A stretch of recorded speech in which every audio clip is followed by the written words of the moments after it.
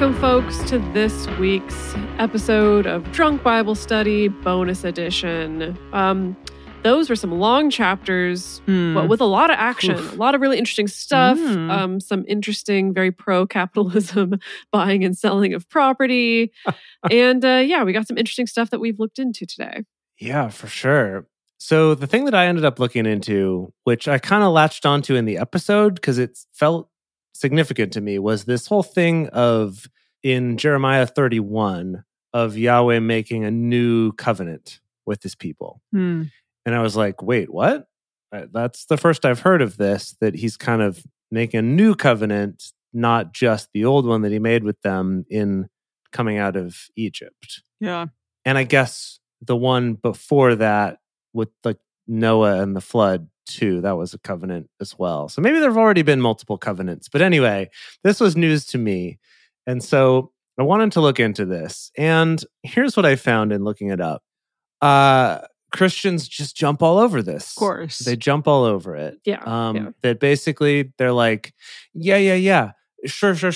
This whole thing in Jeremiah, that's like, actually though, it's Jesus though. It's actually that's the actual Jesus covenant. Yeah. That apparently there is a quote that happens in the book of Hebrews, which we haven't gotten to yet, but basically saying that like when someone testifies a new covenant, that it only takes effect upon their death. And while they're alive, it doesn't have an effect or something like that. Okay. I know. Right. I have a lot of questions, and when we get to Hebrews, when we get to that, I'm sure we will have more things to examine and more things to say about that for sure. Fascinating. But that's New Testament, though, right? So that's like way in the future, right? This is the letters from Paul to Hebrews. Hebrews was also written by Paul, right? I just assume Paul read everything, but I don't know if that's true. I don't know. Yeah, it was the letter to the Hebrews, right? So that was Paul. Okay. I think so. I don't know. Yeah. Anyway, that's something about that. But again, he's writing after Jesus, and so he's going to want to put everything in that frame, which I think at the time of Jeremiah, in the Jesus-y context, that category, that was not a rule, that was not a saying, that was not a anything.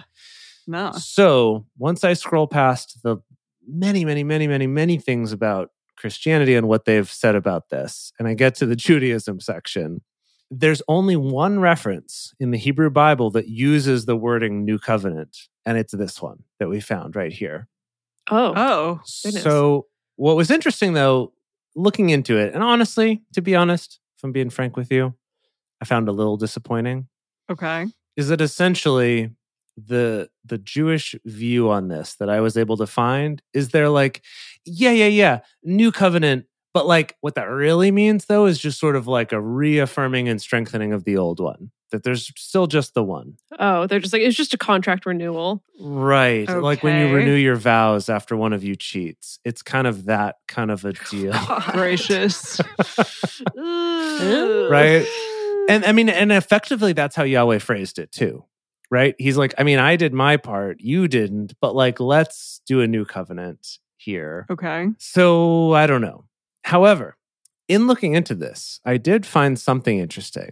And that's that in Judaism, according to the sources I found, and I'm sure there's variation because it's a religion and there's always variation about how people believe. Sure. But essentially, the guidelines in Judaism for being saved, as it were, they don't quite use that terminology like Christians do, but in terms of like having eternal reward and whatever from God, you don't have to be a Jew.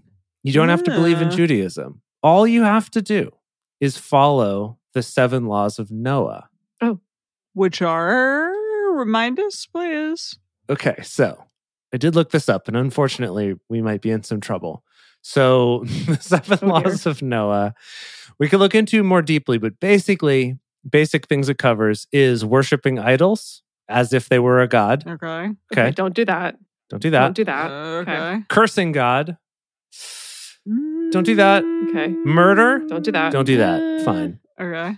Adultery and sexual immorality, which different people define differently, but generally speaking, the definition is accepted by sort of the larger Jewish faith is pretty restrictive. No one that you're not married to, no one outside of one person, that kind of stuff. Theft. Okay.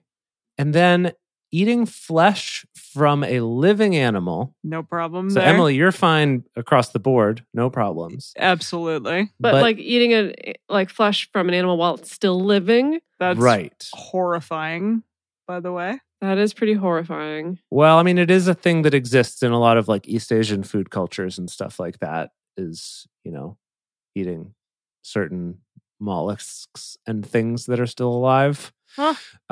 They're alive? Let me see. Okay. Some of them, yeah. I haven't had any of them, but that's a thing. There's some that like once they die, they become toxic. So like you have to eat them while they're living. Whoa, gracious. And then the last one is a weird one. It's the obligation to establish courts of justice. And I guess we've done that, in a sense, just by living in a society that has courts. So Okay. So it's not all right. easy, Promising. and maybe there's some things up for interpretation. But I did think that was interesting, learning about these laws of Noah, called the Noahide or Noahide laws, or the Noachian laws, or two different pronunciations of Noah. Right. Yeah. Great. Well, that's what I got. Wow. Beautiful. Well, I looked up this really fascinating verse in Jeremiah 31:22 that we all kind of like stopped for a moment and just had to like have a moment with this verse, which was, right. For the Lord created a new thing in the earth, a woman shall encompass a man. And we were all like, what? And it's interesting, on studylight.org, it says, and I quote, commentators have described this as probably the most difficult verse to understand in the book of Jeremiah. So, okay. All right. So not just us. Not just us. And it goes on to say, it is addressed to Israel, described in the preceding verse as a virgin. Cool. Parentheses, which she clearly wasn't. Oh, okay. Emily, I'm now... Gosh, okay. Some commentary I'm already questioning here. your source just based on that little injection of commentary there. Well, it says, and as a backsliding daughter, and also to Ephraim, God's dear son, upon whom he promises to have mercy. But essentially, it's, again, this whole thing says, like, most people will refer this to Jesus. So say that, like... What, how? Why? How? Because of this, they'll say, like... Virgin Mary. Correct, yes. Given the background of the New Covenant promise, which we know came by virgin birth, it is tempting to think that the new thing is Jesus's birth by Mary. Many of the church fathers held this view, and the virgin birth was certainly new, all of that. Sure. But this thing doesn't seem to think that that's the case. So, essentially, it's mostly saying that basically God is going to allow the Israelites back to him. That, like, Israel is the woman, God is this strong boy man, and that Israel is going to have its time, but that they'll be invited back to the fold, back to God. So they shall know me from the least to the greatest. That's interesting. They're the new thing, and they're a feature of Israel's return back to God. So okay, but what other interpretations are there? Well, it's just like, okay, God's desire and ability to turn faithless Israel, described as a whore, into a virgin again. So, and this is interesting. A frail female encompassing a girth.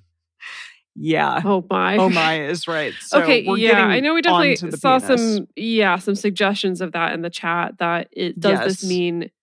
I feel like my take on this is that it's just kind of a generic sense of like the weak person is going to be able to overtake the strong person. Like the idea that a woman could dominate a man, or maybe it is sexual. Like she's literally going to encompass a man, and isn't that wild?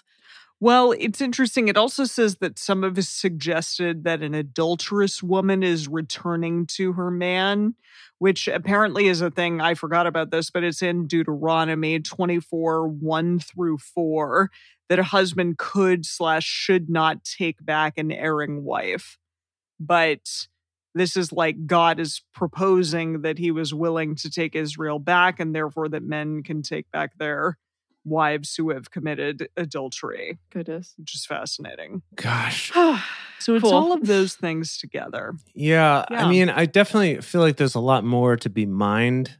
Maybe. In this well, as it were. Yeah. I did come across, I don't have access to the full paper, but there is like a scholarly article about the masculinity of Jeremiah specifically. Kind of examining the way that masculinity is talked about in the Hebrew Bible and how it's, predominantly men who are all the prophets, but kind of saying that Jeremiah is perhaps a sort of counterexample to that, and that he doesn't follow a lot of the typical like masculine strength, like quote strength traits, which is like sexual virility because he wasn't married, didn't have kids. Yeah. He doesn't always succeed in convincing people. It's true. That is true. He like comes to God asking for help rather than like, I can do it on my own. Yeah. And kind of talking about how he kind of challenges some of those narratives. Views. Anyway, this is just from the abstract. It's called The Masculinity of Jeremiah by Susanna Asikainen. Interesting. Anyway, so there's clearly like people are writing scholarly papers about this. So if you listeners are one of those people, we would love to talk to you. Definitely. I personally think this is super interesting. Yeah. And unfortunately, a lot of the articles like Emily found online are going to be very biased toward a particular kind of status quo. So that'd be cool to get into. Yeah. Duff. Well, speaking of masculinity, I'm going to talk about my intense quest to try to find the penis connection. Oh, please.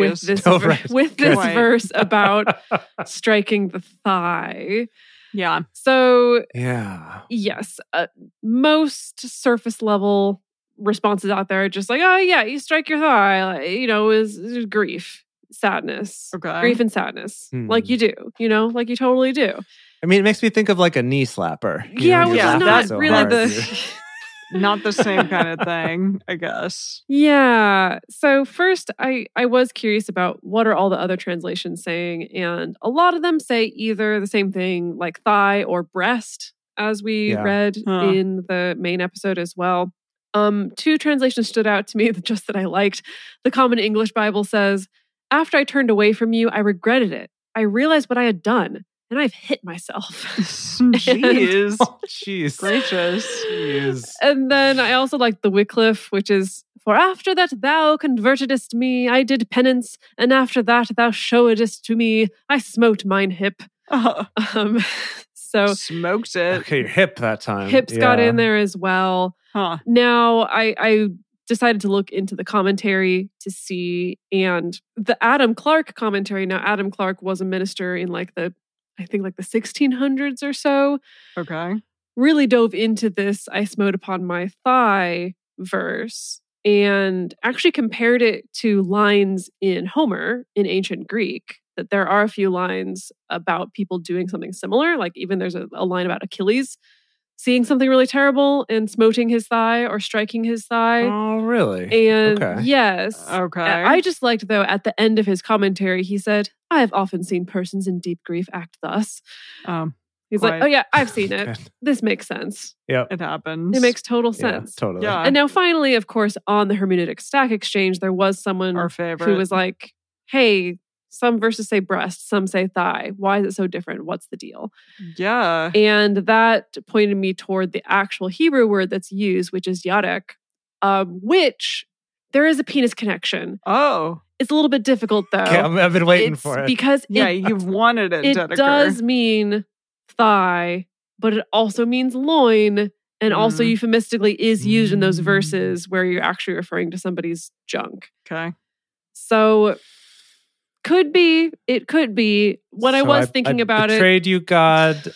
With my junk. And I was so upset that I punched myself. Right. Right in the junk. In the junk. And I was thinking about it, and at first I was like, well, right in the penis. It makes sense that it would be thigh because no one really wants to punch themselves in the genitals out of grief. That seems a little bit weird. But then on the other hand, I'm like, but there's like sackcloth, wearing sackcloth and cutting yourself open and covering yourself in ashes. It's all about inflicting this discomfort and misery and pain. Like, why wouldn't it be just a straight up punch to the tick? So someday we will find it. The penis connection. The penis connection. There you go. Yes. Yeah. Good. Beautiful. What a book this is. What adventures we go on every single week. Certainly adventures on the internet, let me tell you. Yes, quite. Mm-hmm. It's been a fun time. It's very interesting because I feel like we have just like new holes in which to mine every single time we get into this book. And boy, we will. Indeed. Yeah. Boy, we will. We're excited to continue mining with you all. We will see you next week on Drunk Bible Study. Thanks.